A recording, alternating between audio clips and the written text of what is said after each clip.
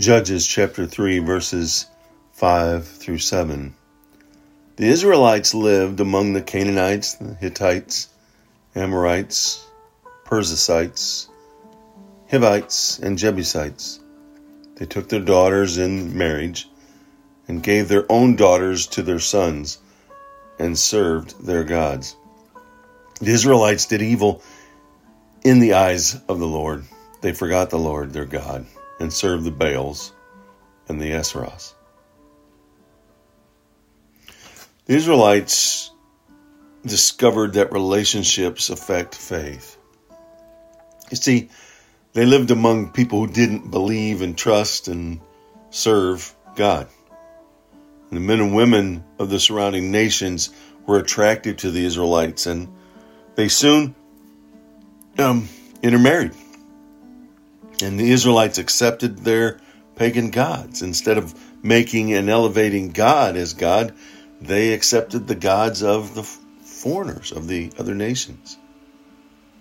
And this was against what God had said. Keep no other God before me. Take no other gods.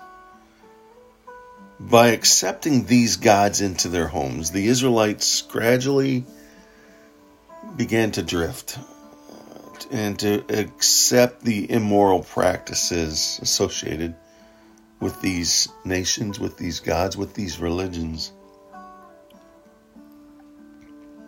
Most Israelites didn't start out determined to be idolaters, no doubt. They just added to the idols to the worship of God.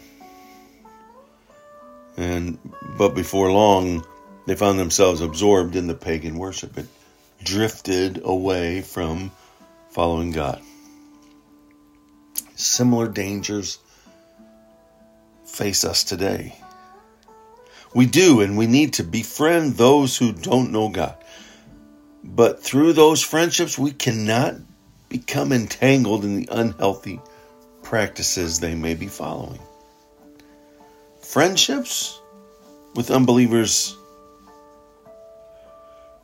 are important. That's why we're left here. We are left here to indeed be the shining light to those who don't know God. But we can't do it with compromising or adopting their pattern of behavior. God has to be elevated. We must bring God into the environment, not allowing God to be removed so we can go into the environment. Here, Baal was the most worshipped god of the Canaanites, and most often it was in the form of a bull. It was a cast iron or cast in bronze, but it was a strength of, or a symbolizing of strength and fertility, and was considered the god of agriculture. Asherah was Baal's female consort, the mother goddess of the sea, and was worshipped by means of wooden pillars and that substituted for sacred trees. In times of famine, the Canaanites believed Baal was angry and was withholding rain as punishment. And archaeologists have uncovered many Baal gods in Israel. It isn't difficult to imagine the people of Israel trading worship of the Lord for worship of idols of wood, stone, and iron. It seems impossible because they saw God at work, but they did. And we do the same when we forsake worshiping God for other activities, maybe hobbies, success, putting other priorities above God. Our idols are not made of wood or stone, but they're just as sinful. Who is your God? What are your actions and time, treasure, talents? What does it elevate as your God? Where do you spend it?